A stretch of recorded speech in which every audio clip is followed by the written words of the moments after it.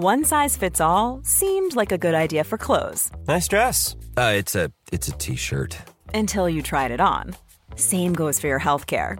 That's why United Healthcare offers a variety of flexible, budget-friendly coverage for medical, vision, dental, and more. So whether you're between jobs, coming off a parent's plan, or even missed open enrollment, you can find the plan that fits you best. Find out more about United Healthcare coverage at uh1.com. That's uh1.com. Ever catch yourself eating the same flavorless dinner 3 days in a row? Dreaming of something better? Well, HelloFresh is your guilt-free dream come true, baby. It's me, Keke Palmer. Let's wake up those taste buds with hot, juicy pecan-crusted chicken or garlic butter shrimp scampi. Hello Fresh. Stop dreaming of all the delicious possibilities and dig in at HelloFresh.com. Let's get this dinner party started.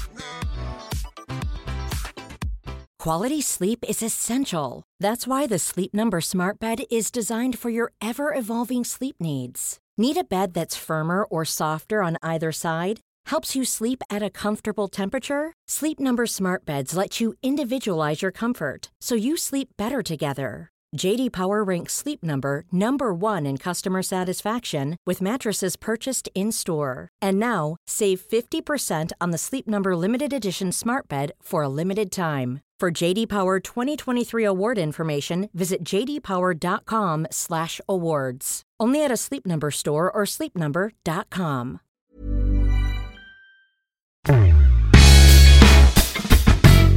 Podden gick faktiskt live denna vecka och det är en inspelning från Almedalen där jag intervjuade nya RF-basen Björn Eriksson på plats i tisdags som kommer gå ut här. Jag testar att gå lite live för att jag tyckte det var lite roligt att prova på. Och alltid intressant att prata med Björn Eriksson som ju är en klassisk karriäristisk lagd ämbetsman som gått hela vägen från Handelshögskolan, Finansdepartementet och sen varit generaldirektör för Tullverket och kustbevakning och rikspolischef och det ena med det andra. Men också hållit i huliganutredningen, jobbat med skidskyttarna och varit ordförande för Internationella Frihetsförbundet. Nu tar han över RF och det finns ju en mängd frågor att brottas med honom om. Och som vanligt så börjar vi med faktarutan.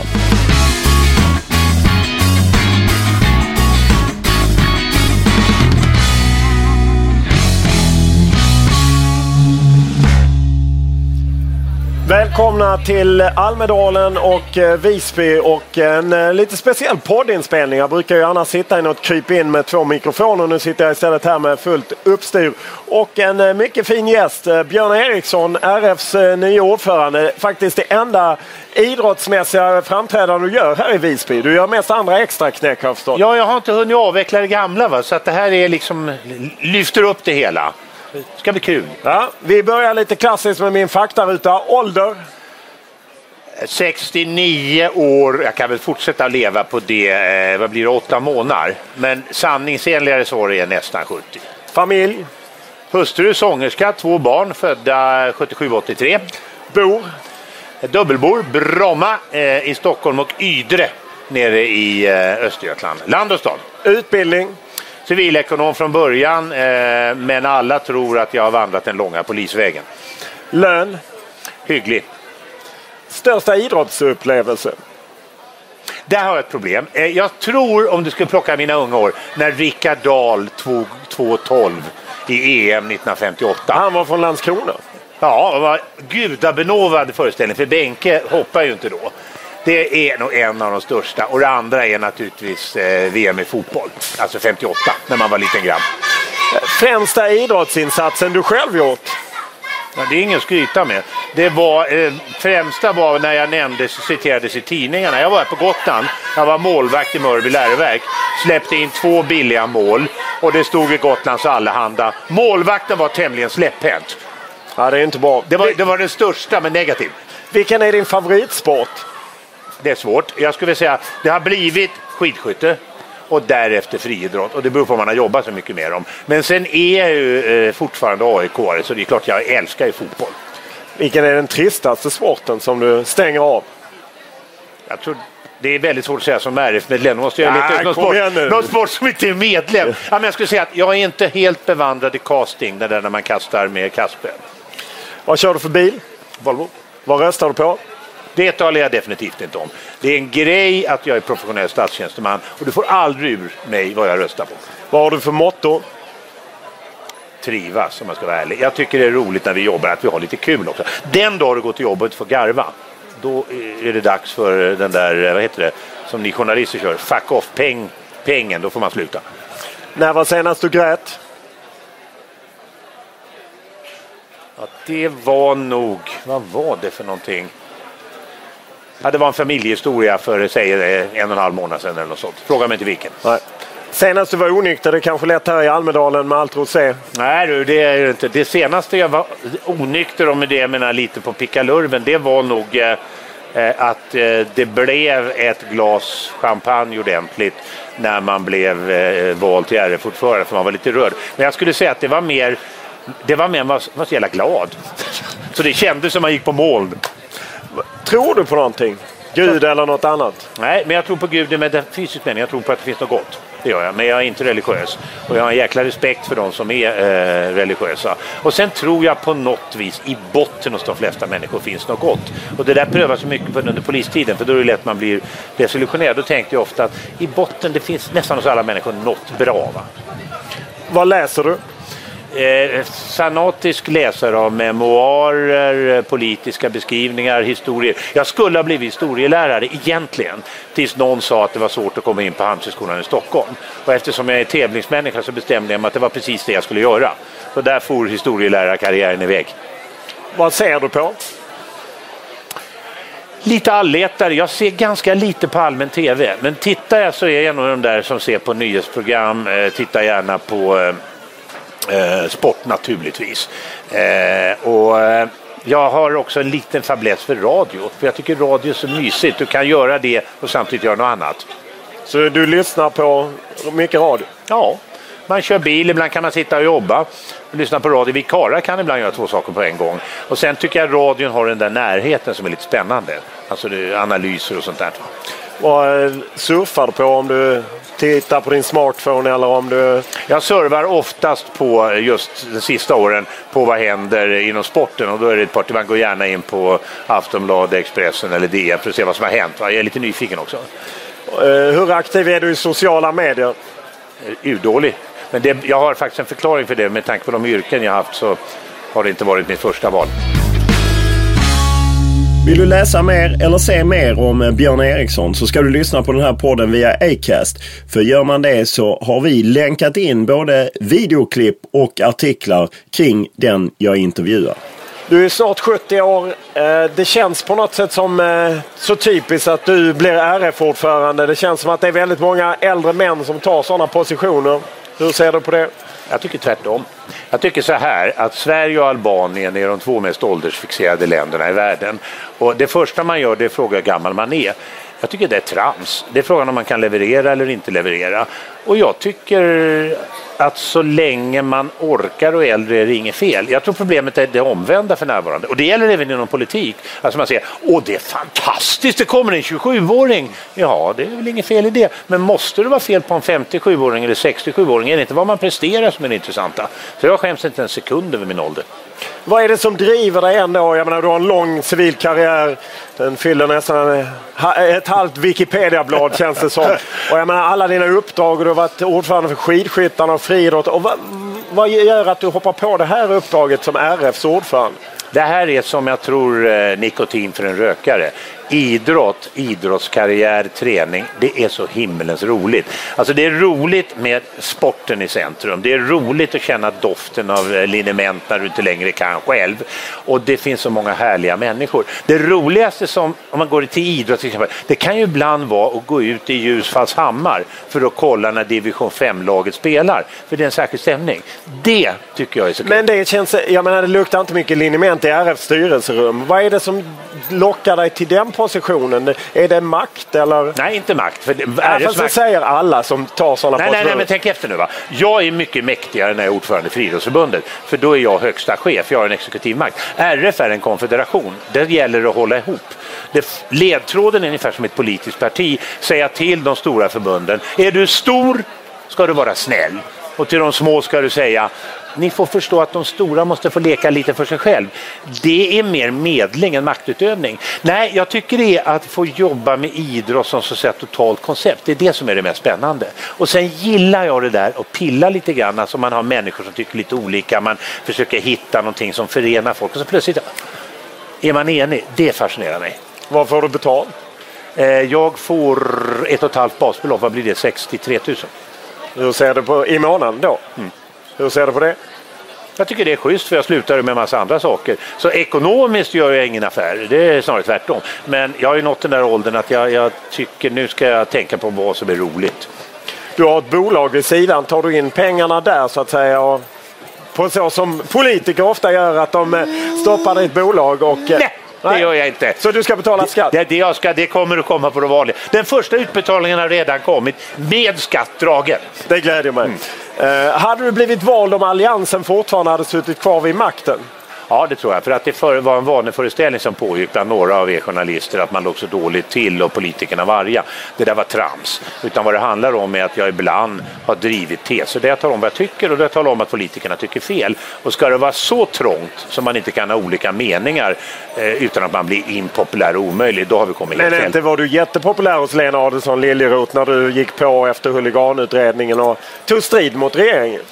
Ja, men ska jag säga det som det faktiskt är? Ja, jag har känt Lena jättelänge, ända sedan hon var landshövding i par med sin make i Stockholm, Ulf. Vi har utmärkta personliga relationer. Vi umgås till och med en hel del privat. Men däremot tyckte vi en sakfråga olika. Och det är precis samma sak som att du och jag kanske skäller om någonting, men jag kommer inte tycka sämre om dig för det. Så det där tramset om att man är osams, det har inte jag mycket till övers för. Man ska väl våga ha en uppfattning. Absolut. Du har ofta en uppfattning. Kollar man lite på nätet som man ju lätt kan göra så är det väldigt många allt från kontantuppror och liknande i din karriär att du ofta tar ställning. Vad är det som gör att du dras till den typen av konflikter? Därför jag tycker om att ta position. Jag tycker om att stå för någonting. Men jag hoppas när du letar det här att du inte hittar att jag är omöjlig, att jag håller på att baktala folk och sådär. Däremot vill jag gärna vara tydlig. Och jag kan väl tycka om man tittar framåt när det gäller RF att det kommer säkert att komma fall då man kommer uppfatta att jag tycker fel eller är obekväm och sådär. Men hellre det än att försöka vara allas vän i alla frågor. För då är det garanterat att det går åt helskotta. Vad är det du har för vision? Du talar om 10 budord eller 3 budord, man lite olika. Vad är din vision att du ska göra med RF som ska hjälpa svensk idrott? För det första, den har jag redan sagt, det är att hålla ihop rörelsen och inse att det finns ett shit som heter svensk idrott. Och där har alla ett ansvar, det har jag redan pratat om. Det andra är att jag tycker att vi har vissa tillkortakommanden. Det skrivs en del om brister vi har och så vidare. Men det rackas ner väldigt mycket på idrotten och kanske måste vi höja tonläget en aning när vi försvarar oss. Jag är till exempel oerhört irriterad över den här debatten om integration. Att vi skulle vara så dåliga på det när vi är ledande. Enligt min uppfattning i Sverige på att sköta integration på den praktiska idrottsnivån. Vi kanske måste bita till lite där. Sen tror jag nästa grej är de här vita fläckarna. Att vi inte finns på vissa platser. Jag menar, det finns vissa sporter som du inte ser susen av i vissa bostadsområden. Andra sporter som lyckas. Hur ska vi komma in? Så det inte blir så att det blir en grupp människor som är hos oss och sen en grupp som står utanför. Det skulle jag vilja jobba mycket med. Hur ska ni få mer anslag? De ligger ju väldigt stilla, anslagen som kommer från staten. Och jag menar, det är ju sällan så att politikerna visar jättemycket intresse för sport annat än om att Gabriel Wikström nu vill åka till Prag och sitta på läktaren och se Sverige-Tjeckien. Eller Sverige-Portugal i finalen i Tjeckien. Nej, men det är väl så här va, att vi ska göra några saker. För det första ska vi sluta att acceptera jämförelsen att idrottsanslagen har stigit fantastiskt mycket sedan 1913. Det är nämligen sant, men det är ganska ointressant. Det intressanta är att de har legat stilla de sista åren. Och då ska vi för det första betona att det där är fel. Det andra vi ska göra, det är ju att visa på intäktssidan. För att det blir ju en amputerad diskussion om man talar om hur mycket kostar det. Ja, det kostar så mycket, det ska inte kosta mer nästa år. Ja, men vad vinner man då? Vad händer med folkhälsa? Vad händer med fetma? Vad händer med evenemang? Vad händer med utomstående grupper och så vidare? Och tittar du då på inkomst kontra utgift så är det ju lönsamma pengar. Och där kanske måste göra lite mer för att förklara det. Varför har idrotten varit så passiv? Jag menar, du har ju ändå varit en del av idrottsrörelsen på något sätt, både i Friidrottsförbundet och skidskytte. Varför har ni varit så passiva under så lång tid? Jag tror att vi har varit lite som den där katten som får mjölk. Alltså det är ju ingen som har skällt på oss. Man har skällt på kyrkan och sen har de fått lite problem. Och sen har man skällt på föräldraauktoriteten och sen har man skällt på nykterhetsrörelsen. Och vi har suttit där i idrotten och varit lite omhuldade. Nu plötsligt börjar folk ställa sig frågan, ja men idrotten har ändå en del problem, och så kommer det upp en massa frågor, och då har vi varit lite ovana. Jag tror vi ibland har trott, ja men det där blåser över, eller det är ju över, det förstår väl alla att så där är det inte. Ja, vi kanske måste säga, nej, vi måste försvara oss lite mer, för vi får en del orättfärdig kritik. Och då kommer andra sidan, säger jag det måste jag också medge att en del kritik är befogad. En kritik som emellanåt kommer mot svensk idrott är ju att Sveriges olympiska kommitté och Riksidrottsförbundet, att de liksom inte kan jobba ihop och så. Ska de egentligen gå ihop? Är det din bild? På sikt är det intressanta för mig att man drar åt samma håll. Jag är inte så intresserad av rutorna. För mig är det lite extra kul, för jag vet inte om du kommer ihåg det, men när det begav sig under det stora bråkets tid, då var jag SOKs chefsförhandlare, representerande SOK. Skidskytte är ju ett klassiskt så kallat SOK-förbund. Jag tycker det där har tonat bort. Och jag tror det beror på att SOK har ju valt andra former att markera och utveckla sin självständighet på sponsorsida och allt vad det är. Vi på RF har nog förstått också ett och annat, att det är inte det intressanta vem som chefar över vem, utan att man gör bra resultat. Så att jag vill mer se en allians, SOK och RF och SISU för den delen också, som så att säga positionerar sig ihop. Och då är rutorna tämligen ointressanta. Enligt en granskning i våras så hade ju RF liksom inte riktigt nått ett mål för antal ökade idrottsutövare som ni hade fått pengar för. Vad gör ni för att jobba liksom med sådana lite havererade projekt? Det är några saker som håller på att hända. En sak inom RF som inte har lagt märke till, det är att RF har blivit ombedd att ta för sig lite till på några områden. För traditionellt är vi en konfederation. Specialförbund bestämmer, vi verkställer. Men när det gäller barnidrott var det ju en våldsam debatt. Då sa ju specialidrottsförbundet, nej men vi böjer oss, låt RF slå fast vad som ska gälla, så accepterar vi det lojalt. Idrottslyftet som du syftar på, som vi diskuterade senast, ja, det beror på att vi har lagt ut pengar väldigt ofta på föreningar, men det finns problem som ligger på distriktsnivå, som kan ligga på nationell nivå. Vi måste kanske göra om systemet och vara lite mer styrande här och var, om specialförbunden vill det. Det är några av de saker som jag tror kommer att bli väldigt viktiga framöver. Och sen har du den tredje. När jag sagt det här, då tänker man, ja men här sitter jag och diskuterar med herr Lund hur fördelningen är mellan föreningsidrott och annan form av idrottsutövning. Ja, men det är inte det som är jätteproblemet. Jätteproblemet är ju de som inte gör någonting. Jag skulle gärna vilja prata om dem som har fetma, överviktsproblem, inte kommer in i svenska samhället. Det är det viktiga. Hur når man dem? Vi måste anpassa oss. När jag var landshövding, vilket är ett fantastiskt yrke om du älskar idrott, i Norrköping, så öppnade vi för spontanidrott några av våra idrottsplatser. Och då kom de. Och där kom det ju killar från andra länder som inte kunde tala svenska, men de hade sparkat på en plåtburk eller en papperstusch. De kom in till oss. Och på något vis måste vi liksom fånga upp de här, för i botten finns det något gemensamt hos människan. Du hoppar, du springer, du kastar, sparkar på en bollliknande föremål. Ja, men det gör man i alla länder. Och det är det som är startpunkten. Det är inte svenska föreningslivet.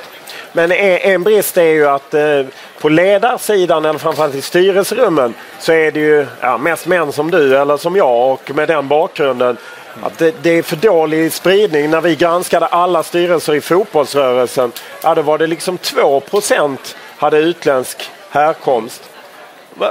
Hur ska ni jobba med det? Det är ju en jätteviktig fråga, för det är en sak att de kommer att spela, men de måste ju bli delaktiga hela vägen. Det är en jättefråga. När det gäller just RF och den nivån har vi gjort lite enklare för oss, för vi kvitterar nämligen, så det är lika många män som kvinnor. Men däremot håller jag med det, med folk som har lite annorlunda efternamn är det beklagligt folk. Hur ska ni jobba med det? Jag tror att vi på något vis måste jobba ungefär som med spontanidrotten, få in den här generationen. Jag ska ta ett sånt här typiskt exempel på det lilla men som ändå är viktigt. Tar du tjejer som ska simma så kommer de ibland inte. Vad beror det på? Ja, det kan bero på att de kommer från en miljö där pappan inte anser att det är lämpligt att man är en simman mellan pojkar och flickor. Ja, då får man gå till pappan och ta med pappan så han ser att det här är väldigt bra.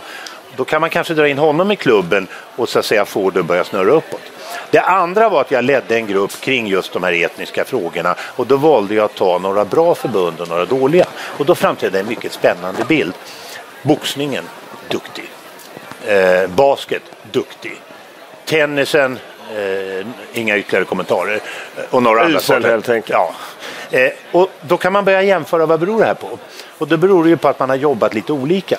Och vissa av de här sporterna har hittat rätt. Och de kanske vi ska ta och kopiera lite mer, tror jag. Eller det största förbundet är fotbollsförbundet. Om de följer sin takt när det gäller kvinnlig representation i styrelser så når de RFs mål ungefär 2028-2029. Det skulle man nå 2017. Tar du Karl-Erik Nilsson i örat nu och säger att Sista gången jag tog upp det var på distriktsledningsmötet som var för 3 veckor sedan.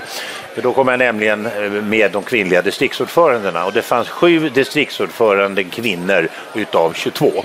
Och där har de tydligen tagit en slags fart. Men bilden blir ju sämre om du går ner och tittar på tränarnivå och klubbnivå. Ja, alltså vi granskar ju alla styrelser, elitklubbar, distrikt, allting. Då är det liksom 25% fast man ska upp i 40% är ju mål.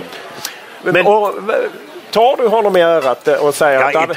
I bildlik mening tar vi upp det, men jag tror inte Karl-Erik vill något annat själv. Utan det man möjligen kan säga är att en sak är att ta i örat och härja och skrika. Det ska jag väl försöka göra när så behövs. Men sen gäller det ju att åstadkomma resultat också. Och du får inga resultat genom att bara gapa. I botten ligger ju att tjejerna inte känner sig tillräckligt välkomna i styrelserummen. Det är ju grundproblemet. Och då måste man ju hitta på någonting som gör att gubbar begriper att man ska stiga av, alternativt göra miljön sån att det passar. Sen kanske jag tycker att minst lika stort problem som styrelserepresentationen är normalt i sporter, tränarsidan. För nästan alla sporter som är duktiga, tittar du på tränarsidan är det inte lika bra. Så det finns oändligt mycket att göra. Om vi går till stora mästerskap så är det ju ett ämne du också känner till eftersom du har suttit i internationella friidrottsförbundet, eller gör väl fortfarande. Och det här med att man ger mästerskap till Qatar eller Ryssland eller något sånt. Där har ju många inom svensk idrott är ju väldigt fega där, vågar inte säga. Kommer det bli ändring när du kliver upp på RF-positionen? Ja, en sak som är viktig som inte har observerats, det var ju att vi vid sista mötet antog nya internationella riktlinjer. Och de kan väl sägas innebära följande. Vi bojkottar inte på annat sätt än när vi följer FN och EUs bestämmelser. Och det beror ju helt enkelt på att det finns en hyckleriinställning om man säger att ja, men vi ska ha ambassader och affärer ska vi göra och resa ska vi. Men idrottsmän, de får inte bege sig dit. Men, och då kommer tillägget, det innebär ju inte att han inte ska våga säga ifrån. Jag var ju jättesur när internationella friidrottsförbundet beslöt sig för att lägga världsmästerskapen i Qatar. Så jag gick ut och sa, de har röstat för det. Jag är inte för det, för jag tycker inte om regimen. Men jag kommer åka dit. Köpte de det? De var inte överlyckliga. Men köpte Qatar mästerskapet? Alltså så som det går till i fotbollsvärlden. Det är ju det som är det obehagliga. Det vet inte jag. Men jag vet. Vad tror du? Jag tror att det finns en skala där den ena är oetiskt beteende. Nästa är gränsfall. Typ en sponsor betalar och ställer upp som huvudsponsor om man väljer Qatar. Och summan för detta är $32 miljoner. Muta, sponsoravtal. Det är som när Saab säljer till Sydafrika. Inga kommentarer kring Saab. Men du förstår vad jag menar. Och sen har du den rena mutan. Och jag vet inte vilket, men när vi hade det fallet att vi tävlade med Göteborg sista gången mot Peking och det var lovat att det skulle vara öppet och det skulle vara transparent, göteborgarna satsar pengar och jag agerar och så vidare. Och så kommer det telex där det står, vi har valt Peking. Det är klart jag blir urförbannad. Och då ställer jag mig frågan, är det oetiskt eller är det korruption eller vad är det? Men det kan inte vara rätt. Och jag tror att det här kommer att stå internationella idrottsvärlden dyrt om man inte gör något. Och jag hoppas att olympiska kommittén sett Varför är man så tyst i svensk idrott? Jag menar, du har ju det största förbundet återigen som jag bevakar, Karl-Erik Nilsson, väldigt passiv i sådana här frågor. Först när de liksom hämtar 6 FIFA-gubbar i en polisrädd, då tycker han att hans bägare är rågad. Och de flesta andra har ju varit mätta eller haft en fylld bägare med FIFA för länge sedan. Varför är vi så passiva?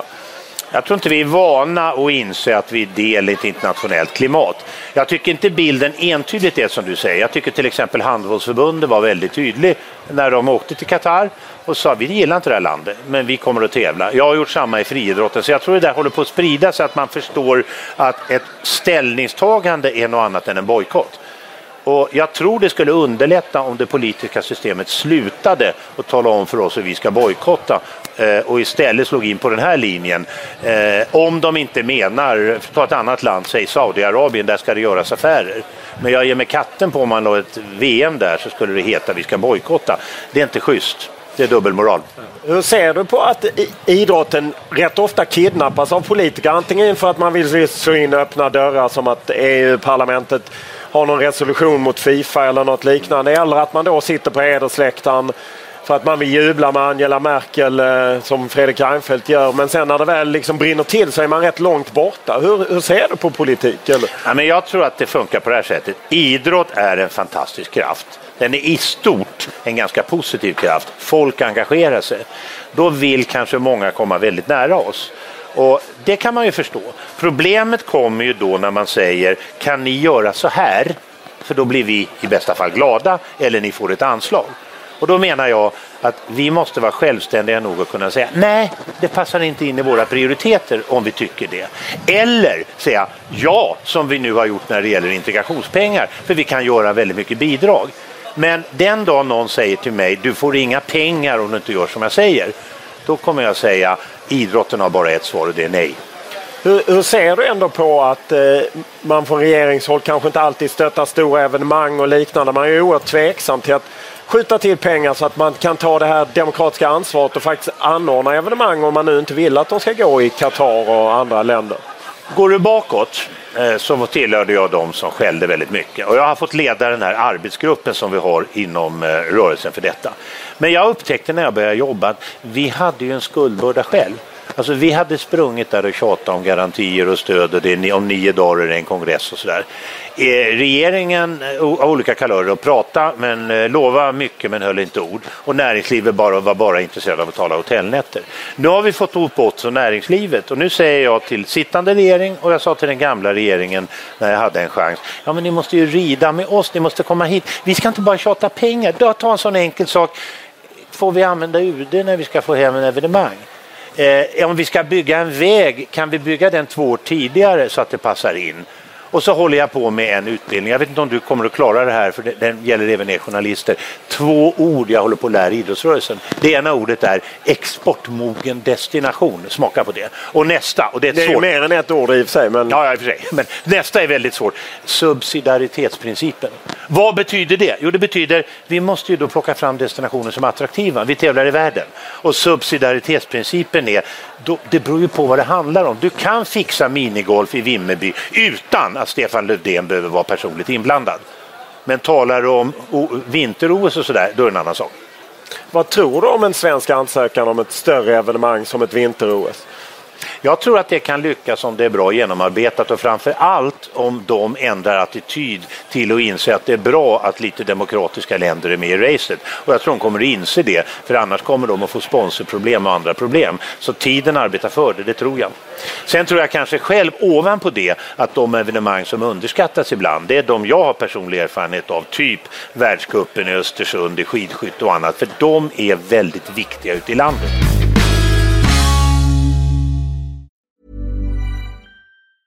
Ever catch yourself eating the same flavorless dinner 3 days in a row?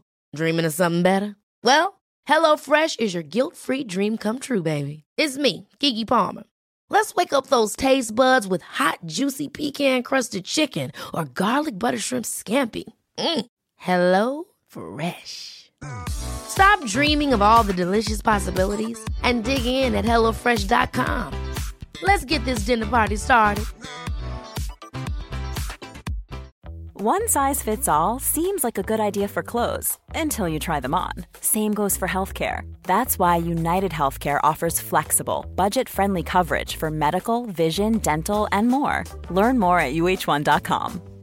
Quality sleep is essential. That's why the Sleep Number Smart Bed is designed for your ever-evolving sleep needs. Need a bed that's firmer or softer on either side? Helps you sleep at a comfortable temperature? Sleep Number Smart Beds let you individualize your comfort, so you sleep better together. J.D. Power ranks Sleep Number #1 in customer satisfaction with mattresses purchased in-store. And now, save 50% on the Sleep Number Limited Edition Smart Bed for a limited time. For J.D. Power 2023 award information, visit jdpower.com/awards. Only at a Sleep Number store or sleepnumber.com.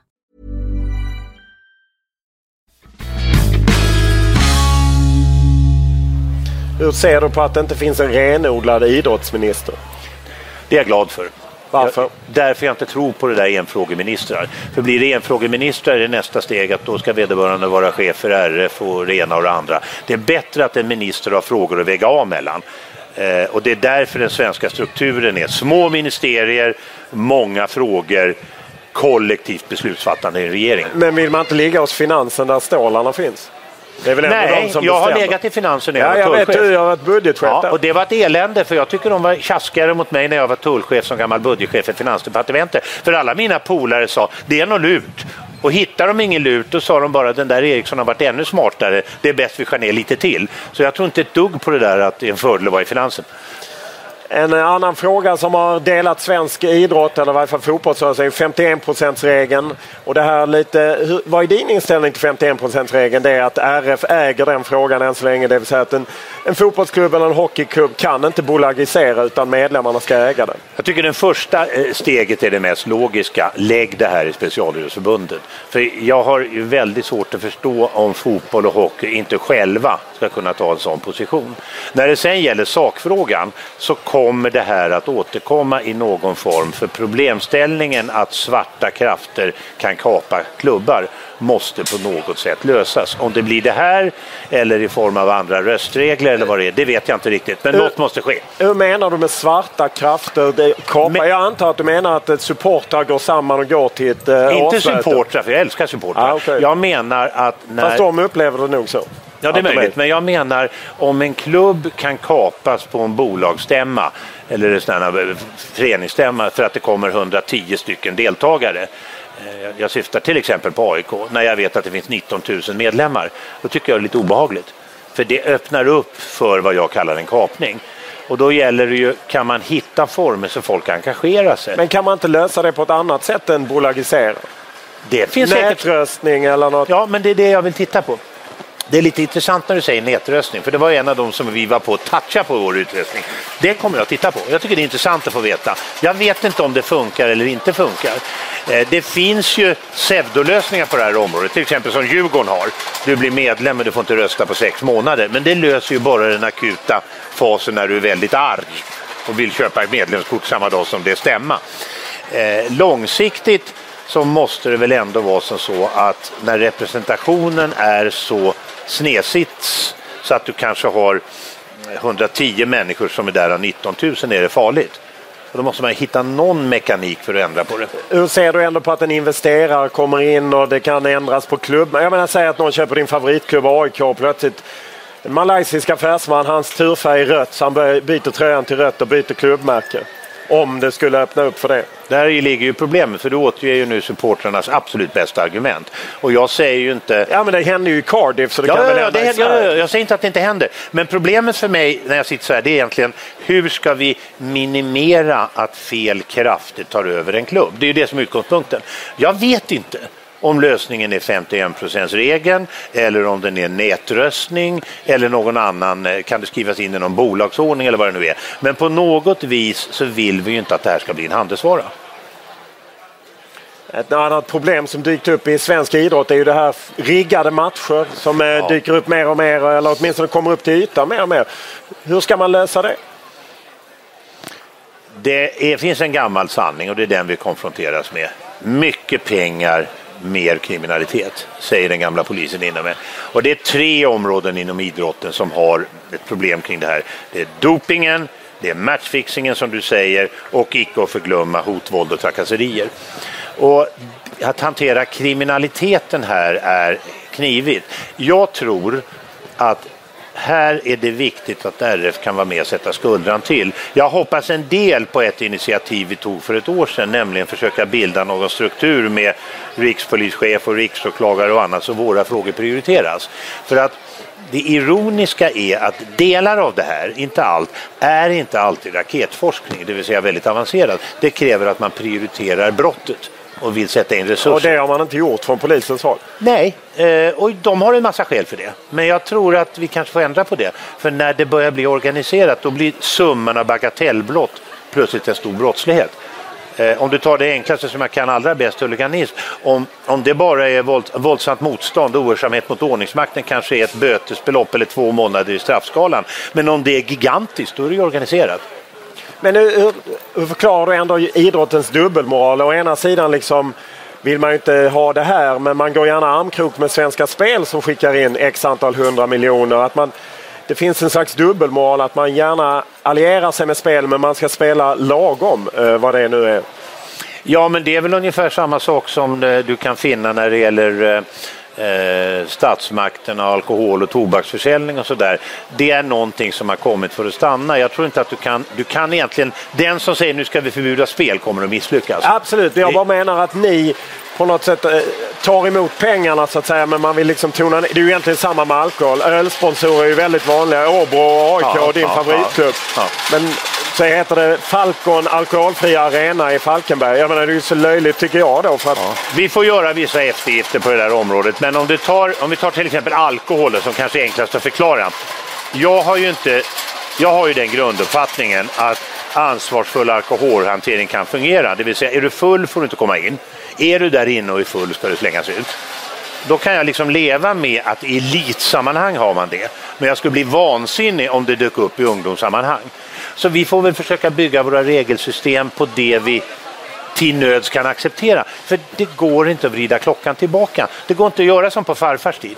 Tyvärr. Just det med matchfixning och kriminalitet. Vad kan idrotten göra ännu mer i utbildningssyfte eller hur kan man liksom komma åt det från idrottens håll om man bara bortser från polisen? Jag tror att väldigt mycket handlar om att bygga upp underrättelsesystem och visselblåsarfunktioner. Visselblåsarna har ju kommit genom att vi öppnar en sån linje. Underrättelseverksamheten pågår en utbyggnad på. Sen tror jag nästa problem är hur får du åklagare och polis att vilja lägga ner resurser på ett brott som är svårbevisat? Och hur stor är risken att det skrivs av? Sen kommer nästa fråga, hur kompetenta är domstolarna att bedöma om det är avsiktligt eller oavsiktligt? Vad är matchfixing? Är det att du har misstag spelar på ditt eget favoritlag eller är det den här värsta formen av total korruption? Alltså vi rör oss på ett fält som är alldeles nytt. Jag lägger märke till att de här möjligheterna att spåra transaktioner och sådär är ett första steg. Men jag tror att det är en gigantisk uppgift eftersom det finns så mycket pengar i det hela.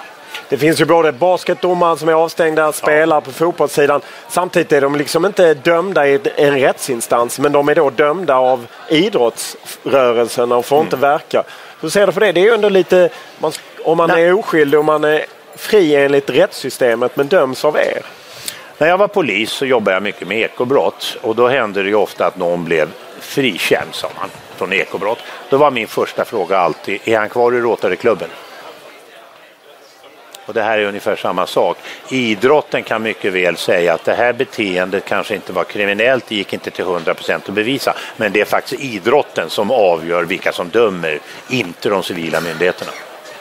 En annan sak som du ju varit aktiv i är ju huliganism, bråk kring klubbar. Du ledde ju en huliganutredning och var ju till en början väldigt missnöjd med regeringen för de gjorde väldigt få av grejer. Hur tycker du att de har skött det sen så att säga?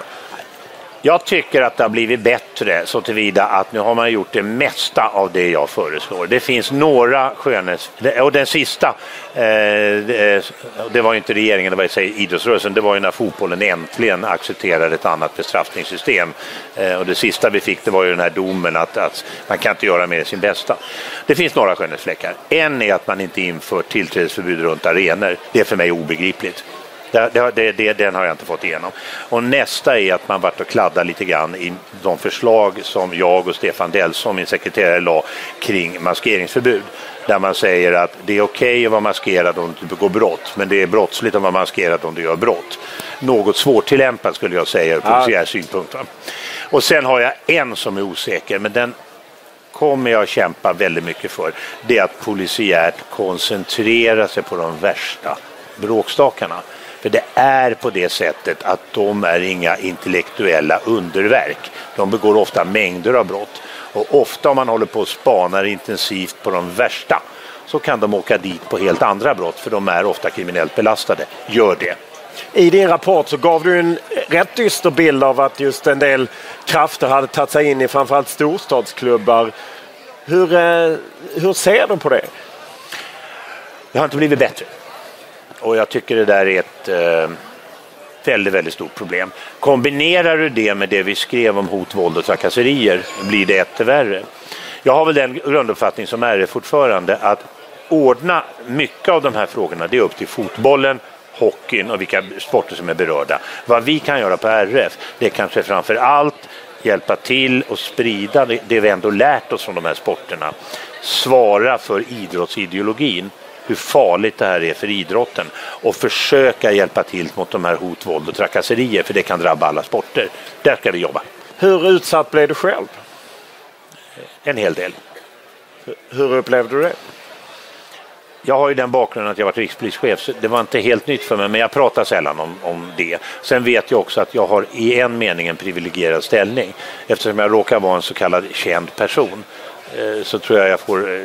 Alltså det är inte världens bästa idé att ge sig på att klappa ner rikspolischefen, om man säger så. Hur yttrade sig ändå? I alla möjliga former. Men jag vill inte unna dem triumfen att prata om det, utan jag bara konstaterar att vi måste stå upp mot dem. Och då måste man säga som det är. Och det finns en massa beundransvärda människor som gör det. Bengaler är något som förföljer den allsvenska fotbollen med dessa avbrott och så. Hur tycker du att man ska lösa bengalfrågan? Många har sagt så här till mig, men hur i hela fridens namn, Björn Eriksson, kunde du tala för legal pyroteknik?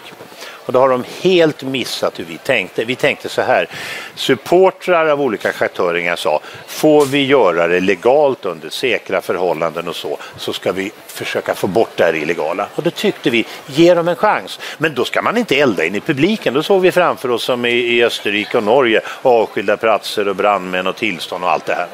Misslyckades det, då hade man en gång för alla bevisat att det gick inte.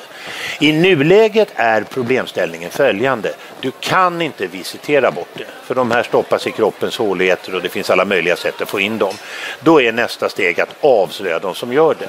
Då kommer man in på maskeringsförbud, man kommer in på kameror och man kommer in på det man slagit in på sista tiden, som jag tycker är väldigt spännande, nämligen att polisen tar över sättandet av matchvillkor. För det är svårt att hota polisen. Och är det så att ståplats är 15 000 och sen misslyckas det, då kanske det ska vara 13 000 nästa år. Men det blir en kollektiv bestraffning. Ja, men i det här fallet är det svårt att göra någonting annat. Du kan ju också säga att matcherna går med fördel klockan 11 på torsdagskvällen. Många supportergrupperingar som man är i kontakt med säger att det är så krångligt att söka kring legal pyroteknik. Det är liksom väldigt stökigt system. Det är inte särskilt enkelt att ens försöka. Det är ju liksom ingen som har kommit till skott än. Men kan du då förklara för mig att det bara har funnits en ansökan, nämligen Örgrytes ansökan att få elda på taket? Djurgården har ju haft diskussioner med förbundet. Men de har ju haft diskussioner med förbundet, det vet du säkert du också. Ja, det vet jag, men jag tror samtidigt det är det jag säger emot lite grann här nu. Jag tror liksom att det är en påse att säga att det inte går. För det tror jag är dumheter. Det är klart att det går, utan problemet tror jag faktiskt är att jag är inte säker på att man är övertygad om att man vill. Men du tror på den här kollektiva bestraffningen, krympa klackarna? För det känns ju som att då polariserar man ju det bara. Ja, jag tror på det i den meningen att man måste ju vidta åtgärder. Och då kan man ju säga att de här avbrotten är en metod. krympning av klackstorlek kan vara en annan, matchtider kan vara en tredje. Ja, men du måste ju göra någonting. Varför kan man inte bara spela på? Jag menar, om du tänker för då nu ger man ju makten till de supportrarna som man då inte vill ha. De styr ju matchen. Kortsiktigt ja, men jag hävdar att en del av eldandet nu beror på att de känner att de håller på att förlora terräng. För vad som håller på att hända om du går på fotboll idag, det är att det buas på långsidan, man börjar inne i klackarna ange de som eldar, för man börjar tröttna på att stå där och hänga. Och jag tror att de håller på att förlora. Fast det är ju inte en liten klick som eldar. Jag menar, går man på derbyna så är det ju många som eldar, både på kortsida och in på långsida på Tele2 senast. Det är ju liksom, man kan inte säga att det är 10 personer. Det kan du inte göra, men jag upplever ändå att elda börjar bli mer och mer störande för publiken. Och det blir mer och mer störande även för många supportrar som kanske vill komma hem klockan 10 istället för 12:30 på natten, för de har civila liv. Sponsorerna börjar reagera, och jag tror att problemställningen kring det här ökande eldandet nu bland annat är att man är förbannad från de som eldar på att man känner att man är kanske på väg in i ett förlorande lag. Jag vet att jag låter optimistisk, jag vet att jag kan ha fel, men jag tycker ändå det är ett ärligt försök att göra någonting. Och då tycker jag det är lite fel när man hela tiden, om man håller till på att hacka på de som försöker med det här. Jag tror lite på den här nationella strategin, men det kommer att ta ett tag. Du har ju tidigare idag i Visby varit på en ny anläggning som man bygger. Vi bygger ju mycket arenor i Sverige. Finns ju Friends Arena och liknande. Hur ser du på alla de byggena där det är ju väldigt svårt för kommuner och bolag att få det att gå runt? Jag tror det beror på vilken typ av arenor du talar om. Det stora problemet idag för svensk idrott, om vi tittar lite mer breddorienterat, det är ju bristen på arenor. Och då är det ju en fråga om dels vilka krav ställer vi själva, respektive hur samverkar man kommunalt och hur får man fram finansiering. Jag får ta ett exempel från min egen verksamhet, skidskytte i Kisa. Då ringde man och frågade mig, hur ska vi göra? Vi har några mål man kan skjuta på här. Och sen har vi ju ingen snö så vi springer. Och sen är det ju ett avstånd dit. Får vi göra så att vi springer rakt över bort till det här, även om det ingår till banan, och ställer bössorna där? Ja, det är klart ni kan göra. Ni blir ju skidskyttare i alla fall. Med andra ord, man får börja anpassa sig. Är man dykare kan man inte kräva att varje kommun ska ha 8 meters djupa bassänger för att utöva sporten. Så om man ger och tar, samverkar, finns en möjlighet att göra väldigt mycket. Och då måste man ge sig in på en helig sak i idrottsrörelsen som vi ibland måste ändra på. Tävlingsregler och det här absoluta krav. Men om man talar med publikarenor, alltså publikarenor som Tele2 och liknande och runt om i landet, de har ju väldigt svårt att gå runt och är liksom nästan en kvarnsten för idrotten eller kommuner. Hur ska man motivera kommuner till att finansiera dem? Men då är du inne på något annat än anläggning, då är du inne på de stora anläggningarna. Det håller jag med om. Där tror jag det är ett problem. Samtidigt är det ju det att många av de här byggena dras ju inte bara igång av idrottsrörelsen. De dras ju igång utav kommunala aktörer som ser framför sig multianvändningar, festivaler och allt vad det är. Så frågan är hur mycket av det där som egentligen idrotten är den avgörande frågan. Friends Arena är ju fotbollsförbundet delägare i och det bara läcker ut pengar. Jag menar, bara de senaste 2 åren har man förlorat 105 miljoner och man har, allt man fick från Råsunda har gått in. Hur ser du på det? Det är ju ändå er största medlem på något sätt. De satt ju styrelsen i AIK när den här debatten började. Och på den tiden så var läget det att det skulle vara en gemensam anläggning för AIK, Djurgården och Hammarby. Och det ville inte Djurgården. Och då drogs det här projektet igång, då hade jag slutat. Och det kanske med facit i hand inte var världens bästa idé, vad vet jag. Men jag tycker inte det kan göras till intäkt för svensk anläggningspolitik som sådan. Fotbollsförbundet har väl fått en viss lärdom av det som har inträffat, om jag uttrycker mig så. Gjort det gjort. Ja, det var en rätt dyr läxa. Det var en dyr läxa, va? Men vad blir slutsatsen? Slutsatsen blir att man kan göra bra affärer och dåliga affärer. Men att vi behöver anläggningar är vi ställt utom all tvekan. Och då kanske det är som så att det stora svenska idrottsproblemet generellt sett, det är att ha anläggningar för normal, vanlig idrottsutövning. Till det här kommer att jag tror att den internationella världen håller på att liksom ställa om sig, för det här är ju ett internationellt problem om du tittar på OS och så. För att ta ett typiskt exempel, ta skidskytte igen. När vi gjorde en OS-ansökan, varför skulle jag tvingas bygga en ny anläggning i Stockholm när jag har en nationalarena i Östersund och man flyger dit på 40 minuter? Man får ändra sig helt enkelt. Ser du att svensk idrott är på väg in i en brytningstid? Alltså man har ju, om man tar fotbollsförbundet med distrikt uppbyggda, distrikten har väldigt mycket makt. Samtidigt har man de här elitklubbarna som blir allt mer kommersiella och det blir liksom slitningar. Likadant i hockeyn. Ser du att det blir problem och strider där?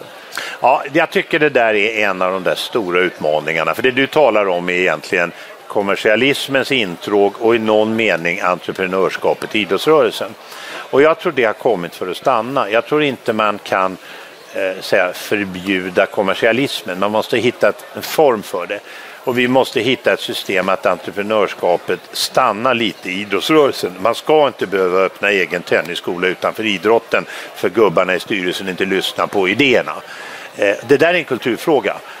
Och den är svår och den är lite koncentrerad till vissa speciella idrotter. Det är inte lika stort problem för mina kompisar i Varpaförbundet på Gotland som det är för fotbollen. Och jag tror vi är lite valhänta. Jag tror vi måste lära oss att hantera det. Och jag tror på något vis att du kommer att se en förändring då den här typen av riktigt exklusiv kommersiell idrott också kommer att sökas utanför föreningsidrotten och finnas i föreningsidrotten samtidigt på något sätt. Va? Och det där kommer att bli knivigt. Det är ju inte bara ett svenskt problem, det är ju även ett kan man väl säga, internationellt problem. Det är över hela världen är det här ett jätteproblem. Så att vårt förhållningssätt där är avgörande. Sen har du på det här området också väldigt stora hotbilder. Ett sånt är skattepolitiken. Alltså hur mycket av det här är beskattad kommersiell verksamhet om ett antal år och hur hanterar du det? Och där har politiker och beslutsfattare en roll. Så det är en jättesvår fråga. Den kommer att vara tung de närmsta åren och idrottsrörelsen måste hitta ett förhållningssätt. Stort tack för att du tog dig tid bland dina många uppdrag att komma hit. Tack så mycket. Tack ska du ha. Det blev alltså en liten specialare denna veckan att vi gjorde en podd på scen i TV4s regi eller TV4s studio där man spelade in en hel del program i Almedalen. För övrigt en fascinerande cirkus som slår sig ner i Visby och på Gotland en gång om året. Aldrig varit där, var där lite mer än ett dygn och gjorde bland annat en podd med Björn Eriksson och ja, det är ju spännande och intressant att se en sån cirkus på nära håll. Björn Eriksson däremot, han hanterar den cirkusen utan tvekan. Han var där nästan hela veckan och mest jobbade han faktiskt för sina andra tidigare uppdragsgivare än RF. Ett av få undantag han gjorde var faktiskt för podden och det är inget snack om att det är en annan typ av ledare som svensk idrott fått i form av Björn Eriksson. Karin Mattsson Weber var mer sarg ut, vilket ju inte jag alltid uppskattar. Björn Eriksson, han kör inte så mycket sarg ut och det är något jag gillar i varje fall. Sen behöver man inte alltid hålla med honom eller tycka att han har rätt. Men han himlar åtminstone inte om var han står och vad han tycker. Och det tror jag är någonting som svensk idrott har nytta av och även då svensk fotboll. För tolkar man Björn Eriksson rätt så kommer han i varje fall brottas lite med den största medlemmen i Riksidrottsförbundet. Podden rullar naturligtvis vidare hela semestern.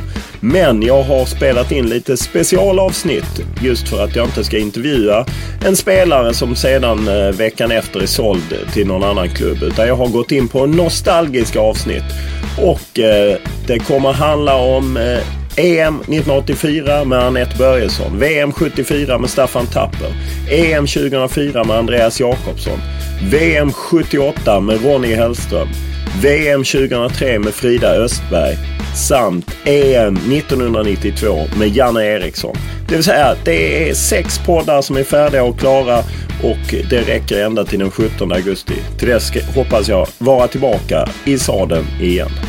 Och som vanligt är det alltid tacksamt med reaktioner på Instagram eller Twitter där jag har samma användarnamn Olof Lund i ett ord eller via mail olof.lund@tv4.se.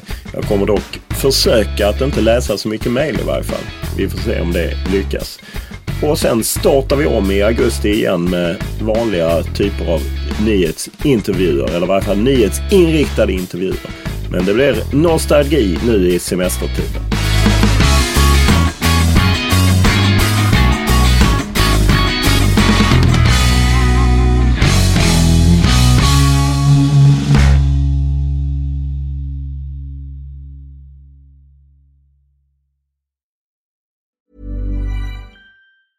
Ever catch yourself eating the same flavorless dinner 3 days in a row? Dreaming of something better? Well, HelloFresh is your guilt-free dream come true, baby. It's me, Keke Palmer. Let's wake up those taste buds with hot, juicy pecan-crusted chicken or garlic butter shrimp scampi. Hello Fresh. Stop dreaming of all the delicious possibilities and dig in at HelloFresh.com. Let's get this dinner party started. When you make decisions for your company, you look for the no-brainers. If you have a lot of mailing to do, Stamps.com is the ultimate no-brainer. Use the Stamps.com mobile app to mail everything you need to keep your business running with up to 89% off USPS and UPS. Make the same no-brainer decision as over 1 million other businesses with Stamps.com. Use code PROGRAM for a special offer. That's Stamps.com, code PROGRAM.